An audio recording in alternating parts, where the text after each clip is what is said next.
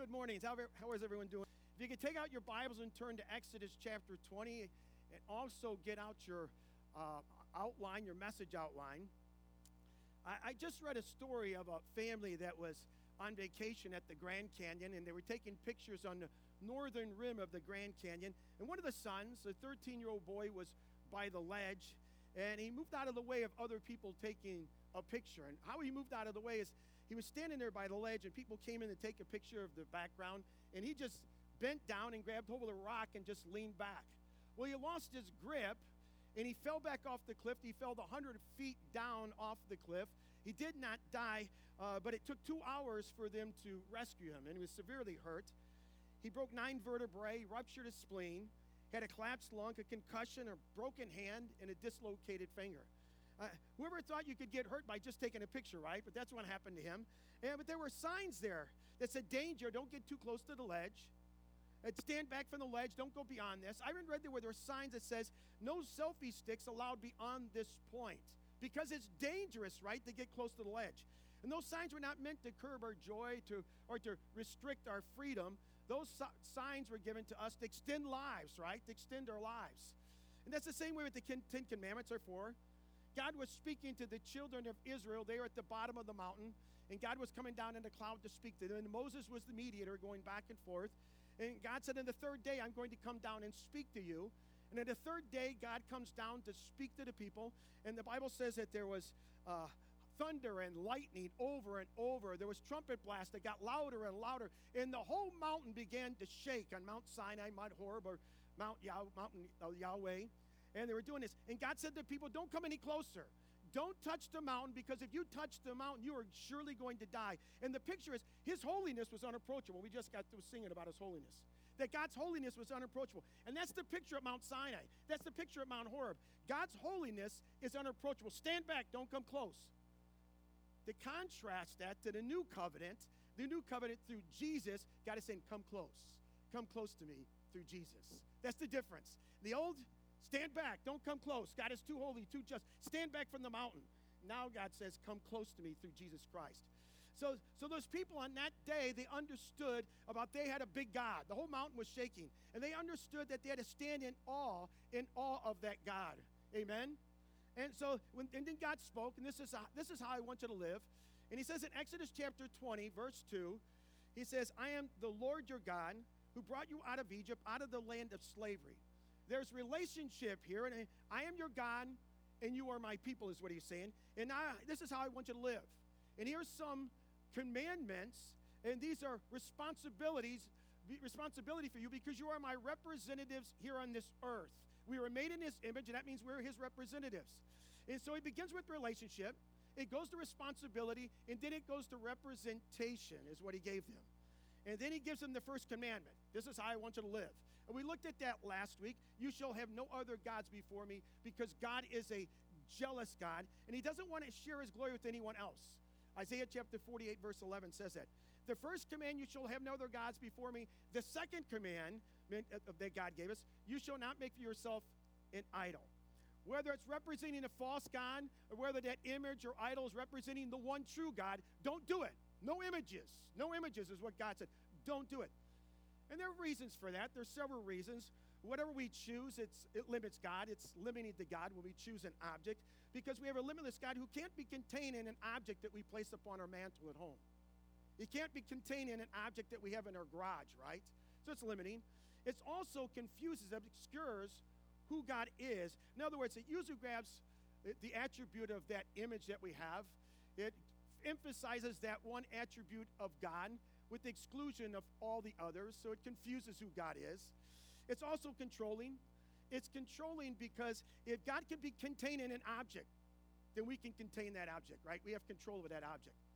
There was a man that went to an auction, and he bought this little statue of Jesus that he really liked, and he came home, and he had an office side of his home, and he decided to put it on his desk in his office. Well, his wife came home, and she saw the statue, and she liked it very much, so she took it, put it in the family room at the end table. The man came in with this 4-year-old daughter, and he says, that's not where that goes. I want that in my office. And he took it back in his office, put it on his desk, and his daughter said to him, says, Daddy, where are you going to take God now? See, it's controllable when we have idols. And idols are everywhere. If you have your outline, truth about idols, number one, idols will never satisfy. They will never, ever satisfy. Why? I'm going to give you two reasons, but let's listen to let's read the verses before this. Exodus chapter 20, verse 4 through 6. Verse 4 is our memory verse, where he said, "You shall not make for yourself an idol in the form of anything in heaven above, on the earth beneath, or in the waters below." Our memory verse. Then verse 5 and 6. "You shall not bow down to them or worship them, for I, the Lord your God, am a jealous God, punishing the children for the sins of the fathers to the third and fourth generation of those who hate me, but showing love to 1,000 generations of those who love me and keep my commandments." Idols can never, ever satisfy. Why? Because idols just take. Idols can never give. They never give. They just take. They are lifeless. They offer nothing to us, the Bible says, and they will just never, ever satisfy. He says here, it says, whatever we make with our own hands, whether it's two-dimensional or three-dimensional, whether it's something a heaven above, whether it's something on here on earth, where it's something below the waters, below the earth. He covers all the spaces. He says, it doesn't matter where you take it, it cannot be God because it cannot give life. Those idols can never give life, is what he's saying. And some have interpreted this to say, this passage, therefore, anything we make with our hands, a painting or a sculpture, it's a violation of this second command. And some will take it that you take a picture. That's creating an image, so it's a violation of this second command. And so does that mean all artwork, all paintings, all sculpture are a violation of this second command? Is that what it means? Now, I don't think it means that at all. I don't think that's what he's talking about. And you say, how do you know that? Well, in this church, what we do, we build everything on the Bible. We go to the Word of God. So it's just not my opinion I'm going to give you here today. This is what we do. We go to the Word of God to find out the answer for this. So if you looked at the book of Exodus, you're going to find a tabernacle there. You're going to find a tent there. And when you're traveling through the desert, you're going to be worshiping at that tent. But when you make the curtains for that tent, for that tabernacle, you're embroidered on those curtains that God told them to do was cherubim or golden cherubs. God says, I want you to put them on there. They're works of art, right? But God said to do it. Put them on that tent. Put them there, those works of art. But even a better example for us to look at would be the Ark of the Covenant. It was a box that was carried, and it led the children of Israel as they were wandering in the desert, carried by a group of priests, but they had to carry it a certain way. And it's interesting because the Ark itself illustrates both the first and second commandment. They were to worship the one true God, command number 1, and they were to worship him the right way, command number 2. So this golden box contained 2 tablets. Want to guess what was on the tablets? What was on the tablets? The 10 Commandments, right? The 10 Commandments. The box contained other things, but this was supposed to represent the presence of God. But this wasn't the presence of God because God cannot be contained in a box, right? It just represented the presence of God. In fact, the Bible says God cannot fit into the heavens, and Solomon prayed that in the dedication of the temple. God cannot fit in the heavens. God is too big. The universe cannot contain God. So on top of this box, this Ark of the Covenant, you have this cover that's called the mercy seat, right? And on each side of the mercy seat, you have 2 angels, a cherub or angel, works of art. And if those works of art were condemned, then they were being condemned by the very 10 Commandments that are inside of that box under the cover of the mercy seat, right? So that's not what God was talking about. The works of art and those things that we make with our hands are against this second commandment. So what does he mean? The key to understanding this, he tells us, is verse 5. Verse 5 is the key to understand. What does he mean? You shall not bow down to them or worship them. That's what he was talking about. Idols take. They don't give. They never can give anything to you. They take our time and our talents.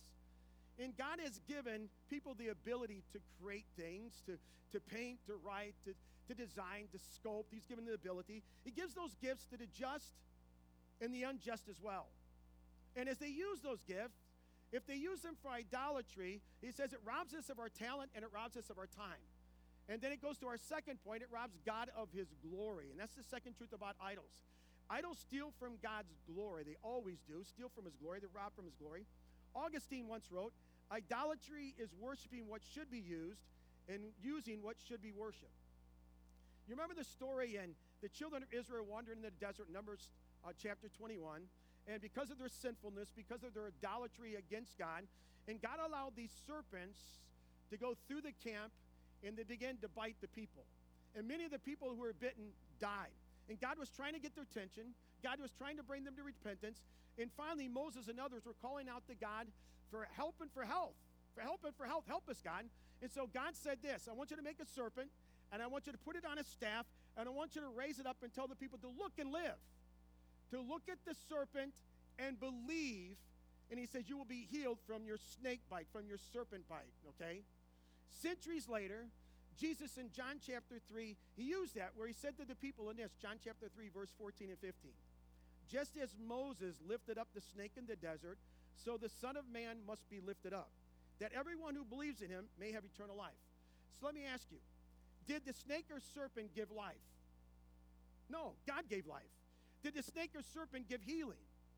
No, God gave healing. And Jesus provided that as he's lifted up on the cross, right? Jesus provided that.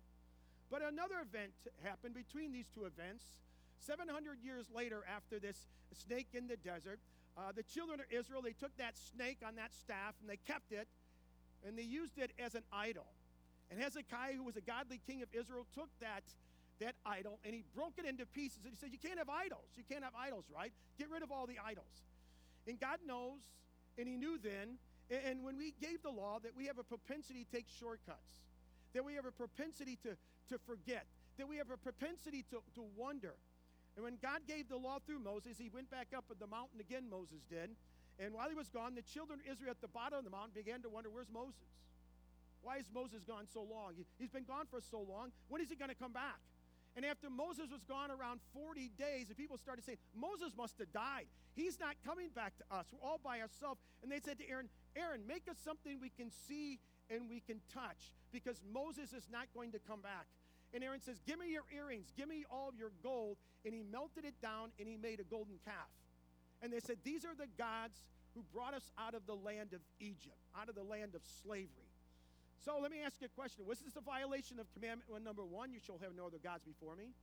It was, but not really. They were still honoring God. It was a violation of commandment number 2 because they made an image. And they emphasized the power of Yahweh. They didn't emphasize his glory or his holiness. And they tried to contain God in this golden calf, which was against and violation of that commandment. God brought judgment against the children of Israel. Remember, Moses was coming down the mountain.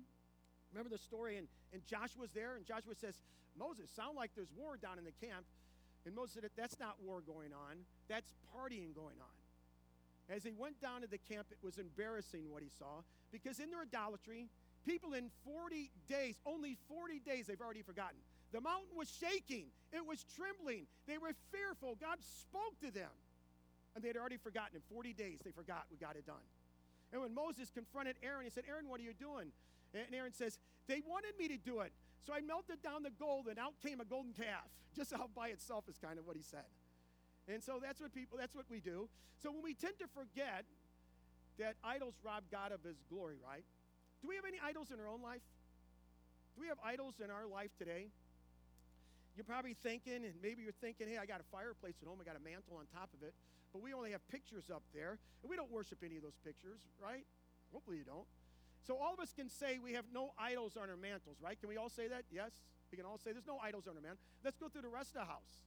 As we walk through the house, if you got a basement, let's go down in the basement. Are there any idols in the basement? You go down there, you got something down there. Will you go down there and worship? Is there anything down there? Will you go down there and worship?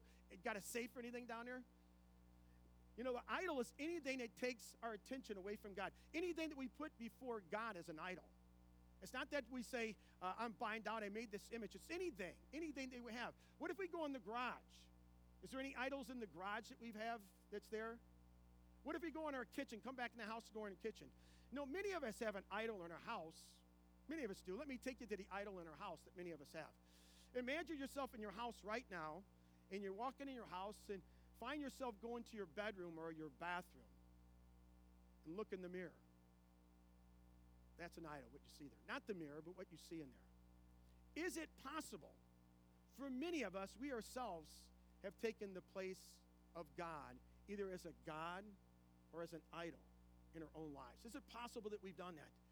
Where our schedules, our wants, our desires, and our times, the way we spend our money, all revolves around us and not about our God. We never give to him. We don't have time for him. We're always doing something else. We don't have time to spend. We don't have time. Is it possible that we ourselves have become an idol in our own lives? That we worship ourselves? That it's all about us, and God is somewhere down there, and once in a while we'll pay attention to him. The idol has to go, not the mirror. The idol has to go. Is it possible that we take some good things that are meant to be used in our life and we elevate them to places they should not be, and we worship them? They never should be worshiped. They never should be put in that place. Even worship. Is it possible for us, for that to become an idol in our lives? I think so. I really think it is. I think when we make it about ourselves, when worship becomes more about us than about God, or we make it that I have to have this particular feeling or this particular song or this particular thing, and then it becomes more about us. I think it becomes an idol then. See, worship is always, always about God. It's always about him. It's not the kind of songs I like. It's not about the songs. It's not about a band. It's not about none of that. It's always about God. It has to be about God. In 1 Corinthians chapter 14, verse 24 through 25, it says, when we truly are worshiping God, there might be people in our congregation that don't know Jesus Christ, their Savior, yet. And when they see us worshiping, they see us lifting up our hearts and mind to Jesus, that they're saying, surely God is in this place. Surely God is near, because look at these people. They love God. Look at them, how they're worshiping. So our worship, first of all, is all about God. It's not about us. It has to be about God. It's not about anything. It has to be about God. It can't be about, I have to have a particular feeling. I have to feel this way. It's about a particular song. It's not about the songs. It's about you before God, giving your heart and your mind to God. It's about him. And once we make it about what I want and what I feel and what I got to have, it becomes about you, and you made worship into an idol because it's about you and not about God. It always has to be about God, not how I feel, not my emotions. It's about God. And if the emotions come with that, it's wonderful and it's amazing, isn't it? But it has to be about us. By the way, isn't it wonderful that God allows us to do something in worship of him that we can truly, truly enjoy? Isn't it wonderful? Hopefully you enjoy worshiping God. Hopefully you say, but I enjoy it because you're going to be doing it if you know Christ your Savior for eternity. That you truly worship, that you truly love to worship him in singing with everything you have. Hopefully you do that. You just don't sing words, but you truly comes from your heart. I really love this. Secondly, it's a testimony as a worshiping. Is it possible to worship God when we're managing our sins? We're controlling our sins rather than confessing our sins? Is it possible to worship God when we have sin in our life and I'm coming with all this baggage in my life and I haven't confessed it? That becomes an idol. I'm trying to watch these sins and I got my mind on them and manage it on them. We have to confess our sins before we come to God and worship. Get our hearts pure and clean before him and get all the things out of our life. So it's just between us and God, right? Not about other people, not the people beside you, not people up here, not about God. It's about God. Worship always, always has to be about God. Idols not only rob us of our talents and times, but they rob God. Idols rob God of his glory. The third truth about idols is idols steal our love and trust of God. If you turn your Bibles, if you can turn them real quick, to Psalm 115, verse 4 through 8, or if just sit there and listen, but this is a real important verse. Otherwise, write it down. Psalm 115, verse 4 through 8, where God says this.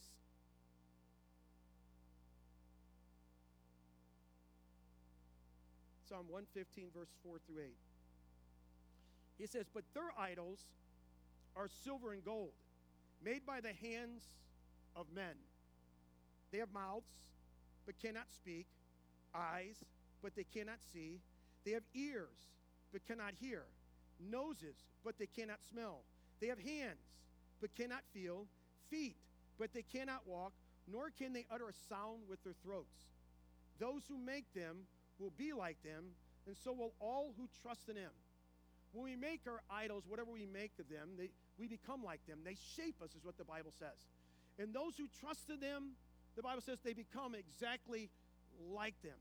So trust is diverted from the one true God, and there's only one true God, true God, to this piece of whatever, to this wood, plastic, metal, clay, to this thought, to this idea. That's idolatry. When our trust is diverted from the one true God to whatever it may be, and I start trusting in that, whatever it may be in your life, That's idolatry, when we stop trusting him and we're trusting in other things. That becomes idolatry. Proverbs chapter 3, verse 5 through 6. I mentioned that verse last week. And it was one of our memory verses from many weeks ago. It says, trust in the Lord with all your heart and lean not on your own understanding. In all your ways acknowledge him, and he will make your path straight. And maybe you say, boy, I do that. I trust God. I trust God with everything. I pray that, and I watch God. He leads me in straight paths. He does all those things. And that's great. Praise God. But let me ask you some questions then. Then are we trusting God with our finances? Then are we trusting God with our schedules, and we're scheduling time for God? Are we trusting God with our future? Are we trusting God with our careers? Are we trusting God with our relationships? Are we trusting God with our sexual life? Are we trusting God with every area of our life? Not some, well, I trust him here, but not there. Every area of your life. God wants you to trust him in every area, is what he says. See, idols offer nothing. Idols will never, ever satisfy. Idols steal from God's glory. Idols steal our love and trust of God. They only take away. They only take away. They always take away from us. In contrast to idols, we need to understand God is the one true God, right? And he says, I am your God, and you are my people, is what he tells us. And God has given us so much. If we go back to Exodus chapter 20, the second part of verse 5 and 6, I want to share some things from that. It's so important that we notice those verses right there, where God says, I, the Lord, your God. I am your God, you're my people. I, the Lord, your God. He gives us his name. He is your God. He's a personal God. Am a jealous God, punishing the children for the sin of the fathers to the third and fourth generation of those who hate me, but showing love to 1,000 generations who love me and keep my commandments. I want to share a couple things with you. First of all, and this is not in your notes, God is a jealous God, the Bible says. Does that bother you? Do you have a problem with that God is a jealous God? You know, we use that word, and some scholars, when they will look at that word in this context, and they say, this word is used as an anthropomorphism. Now, you probably run all week without hearing that word, right? Or sharing it with somebody else about that word, right? And using that word. But anthropomorphism is a way of describing God in human terms. So jealousy is a way to describe God in human terms. But when we use that term jealousy, when we use it in our culture today, it's normally not looked as a virtue, is it? When we think of jealousy, that doesn't sound right. Because it's a strong desire, but it's mixed with their own vices. It's mixed with their own sinful life. When it's referencing the God who has no vices at all, it's this desire of God to contain that which he loves. Remember that. It's a desire of God to contain that which he loves. So when he sees us going after another God or another idol, putting something before him, time, place, whatever it may be, he is coming after us because he loves us. He's a jealous God. He's going to pursue you. You better believe it. Just as Hosea went after his wife in the Old Testament. That was an example. And God who comes after me because he's a jealous God, because he loves you. And he wants you to be with him because he knows that's what's best. Then when we wander from God after idolatry, many times we think it's going to increase our joy or it's going to expand our freedom. That's why we do it. I'm going to have increased joy when I go after these other things. God, sorry, but I'm going after them. It's going to increase my joy. It's going to expand my freedom. And we go after those things. God knows better, and he comes after us because he loves us. And he's not trying to curb our freedom. He's trying to unlock our freedom. He's not trying to kill our joy. He's trying to expand our joy because he's a jealous God, and he loves us. And as I said, he wants to contain that which he loves because he loves you. And he knows what's best for you. He created you. Is him. Is him. And anytime you put something in front of him, before him, he knows it's only going to hurt you, or you're going to hurt somebody else. So he says, I am a jealous God. I want to be first in your life in every area. I'm a jealous God because I know that's what's best for you. I created you. And I know you have a purpose, and the plan I have for you is for me to be first. And God knows that. But then he says two things here, and it's very important for us to recognize them. The first, he says, I will punish. Some translations use the word visiting. Visiting of God the Father often refers for our benefit or for our judgment, right, when he visits. But he says, I will punish or visit those who hate me. I will punish or visit their children to the third and fourth generation. So let me ask you, does that mean that our sins, the sins that of one generation, we use to punish the sins of the next and next and next generation, our children or grandchildren or great-grandchildren. I don't think that's what he's saying there. I think what he's saying here, I think what it means is that there's ramifications for our sins. There's ramification for our sins. And the next generation will pick it up. They will see it. They're going to see what we're doing. Our children, our grandchildren, our great-grandchildren are going to see what we do. And seldom is the third generation ever more committed to Jesus than their fathers, their mothers, or their grandparents. Our children are watching you. Do you realize that? Parents, grandparents, wake up, listen. Children are watching you. And they're not going to do what you say. They're going to do what you do. They're watching you. You're raising little you. That's what you're doing. You're raising your children who are just like you. So what you do, even though you say, you need to do this, do that. Mom and Dad, but you don't. I'm going to do what you do. And if you want them sold out for Christ, if you really want them, they better see it in your life. Because if they don't, very seldom does the second, third, or fourth generation rise up above where their parents are. And if the parents not sold out for Jesus, the chances your children, your grandchildren, probably won't either. They won't be sold out, even less than you.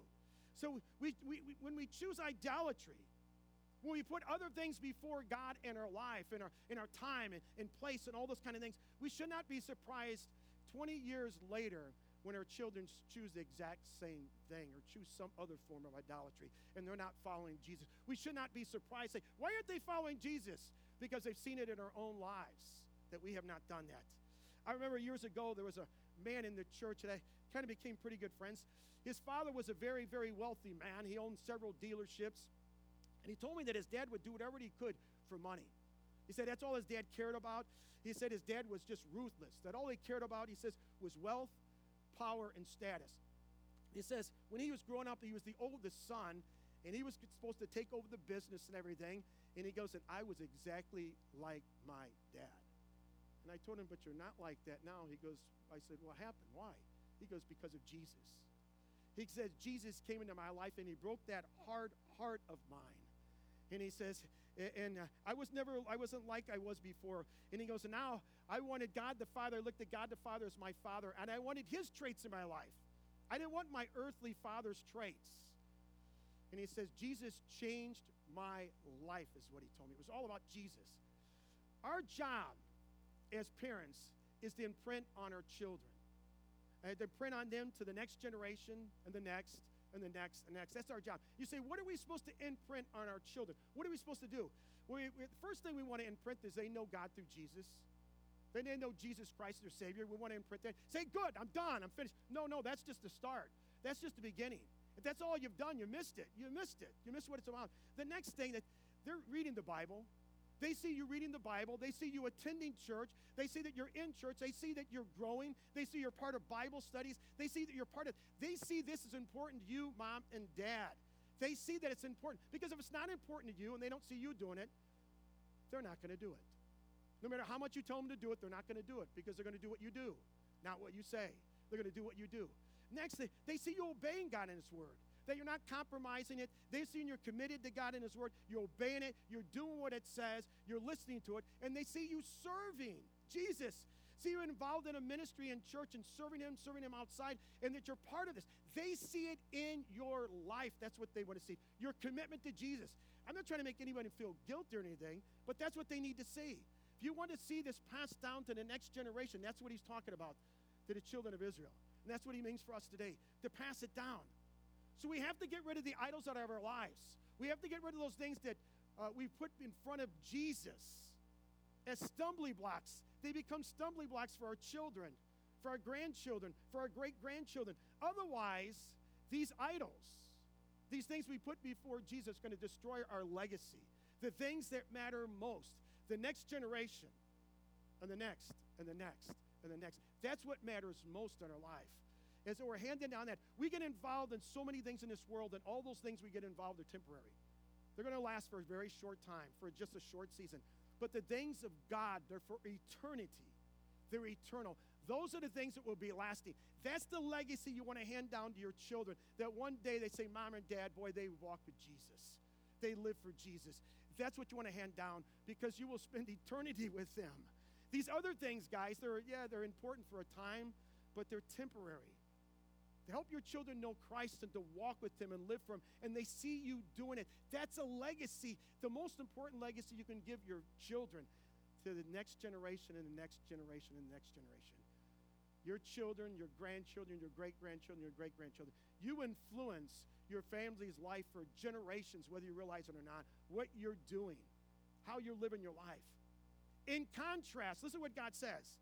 But those who love me and keep my commandments, obey me, listening to me, following me, doing these things, I will show my love to 1,000 generations. Think about that, 1,000 generations. The negative impact, 3 or 4 generations. The positive impact to 1,000 generations, he says. We can have this legacy of ours go on and on and on. That's the possibility. But we have to get rid of the idols in our life. We have to get rid of them, whatever they may be. If we made ourselves an idol, we've got to stop that, right? We have to stop that. We have to put God first in our life. And our kids have to see us. We have to love God. We have to obey him. We have to walk with him. Put those things down that we put before God, whatever it may be. Whatever it may be, put God first in our life. Amen? Amen? You're still with me. Let me share one more thing that's kind of cool or neat to see. Let's go back to the Ark of the Covenant. The Ark of the Covenant was beautiful. The Ark of the Covenant had a cover called the mercy seat, right? Remember that. On the Ark of the Covenant was the mercy seat. And the nation of Israel had means prescribed by the law to have their sins dealt with as a nation once a year, called the Day of Atonement, right? And so the high priest would come with this long robe, and you've heard me talk about this before. The robe would have pomegranates on the bottom and have these bells on the bottom of it, right?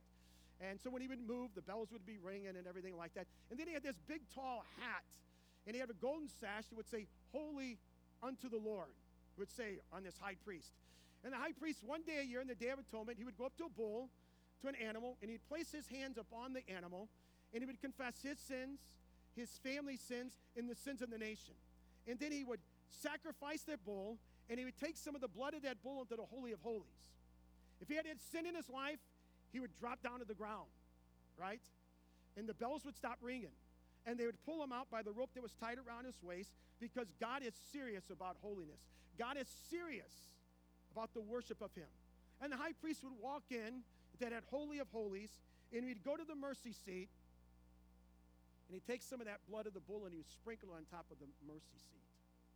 And he'd do that. Onto that mercy seat that has been empty for 1,000 years. For almost 500,000 sunsets and sunrises, that mercy seat has been empty, giving hope and giving promise to people. Until one night, in a cave at Bethlehem, through a virgin called Mary, she had a son named Jesus, who would come and seek and save that which was lost. And one day he would be lifted up, and his blood would be shed, and his blood would be sprinkled on the mercy seat of God in heaven, bringing salvation to all those who would believe. That's the picture. That's the salvation. That's the relationship that God wanted with us. That's what he's talking about. And that's what Jesus has done for us. For all of us who know Jesus, all of us who know him, for us to substitute anything else for that is unthinkable. To think anything else could satisfy God, anybody else, anything else could do what Jesus did for you and I is unthinkable. But God knows that we have a propensity to do that, right? He knows that we have that. And if you don't know Jesus today, I encourage you to put your faith and trust in Jesus. You have someone who loves you so much that God sent his son Jesus to this earth to die on the cross to reconcile you back to God. That's what he did. And Jesus is the only mediator between God and man. There's only one. Moses was there at Mount Sinai, but Jesus is our mediator today. He's the only one. He bridges the gap between God and man. And if you've never put your faith and trust in Jesus, that he died on the cross for your sins, today I would ask you to turn from your sins and turn toward Jesus and accept his only way of salvation, that he died on the cross for your sins. He paid for your sins on the cross. And put your faith and trust in Jesus Christ for forgiveness of sins. If you've never done that, please do that today. If you have questions about that, see me after the service, because that's the most important decision you can make in your life, is what did I do with Jesus? That depends on where you will spend eternity, either with him or apart from him. And you're going to want to be with him, believe me. You want to be with God. And the only way to be with God is through Jesus Christ. For all of us who know Jesus, there is no substitute. There is no idol. There is no icon. There is no drawing. There is no sculptor. There is no mirror that's an adequate substitute for an awesome God. There's nothing, absolutely nothing is a substitute for the awesome God that we have. He is the greatest. There is no one greater. That's why the songs we sang was all about He is the greatest. So my question is, do you have any idols today? Are there any idols in your life? We've got to get rid of the idols. One way to check if you have any idols in your life, if you have idolatry, is to check your schedule. To check your checking account, your bank account. Where you spend your time and where you spend your money is often an indication where your heart is. And Jesus talked about in Matthew chapter 6. We got to get rid of the idols. And idols are not what we often put, that it's something I've carved an image and I'm bowing down. No, our idols are where I'm spending most of my time. What am I doing instead of being with God? What am I doing? Where am I spending my time? God understands you got to go to work, but as I go to work, I lift up my heart and mind to God, right? It's unto the Lord that I do my work. The Apostle John, he was old, probably 90 to 95 years of age. He was set up on an isolated exile to an island of Patmos. And it was the same time in the first century that John wrote the Gospel of John, the book of Revelation, and 1st and 2nd, 3rd John. In 1st John, he closes with these words, very powerful. He says, "Dear children," and then 4 words. He says this, "Keep yourselves from idols." Keep yourself from idols. That's John's challenge for us today, is to keep yourself from idols. Don't allow anything to come between you and God. In your schedule, in your time, in your mind, all those kind of things, put God first. The next generation is watching. They're watching. We owe it to them. We owe it to God. Put Him first in all things, and you will never, ever be sorry. Build that legacy that God wants you to have to the next generation, to the next generation, to the 3rd and 4th generation. And then your children who keep doing it, and it will keep going on in your family. That's what God wanted for all of us, for every one of us. Let's build that legacy. But it's always getting rid of the idols and putting God first. Amen? Let's pray. Let's pray. Lord, you come and we praise you because there is absolutely no one like you who loves us as much as you do, who cares about us, who wants us, who is jealous for us, and in divine jealousy. Because you love us so much, you want to contain that which you love, and you come after us because, God, you love us so much, and you don't like seeing us going after other gods. You don't like to see us to go after other things and put other things before you because you say it's only going to hurt you, and it's only going to hurt your children and your grandchildren and your great-grandchildren, the next generation and the next generation and the next generation. He's crying out to us and say, put me first.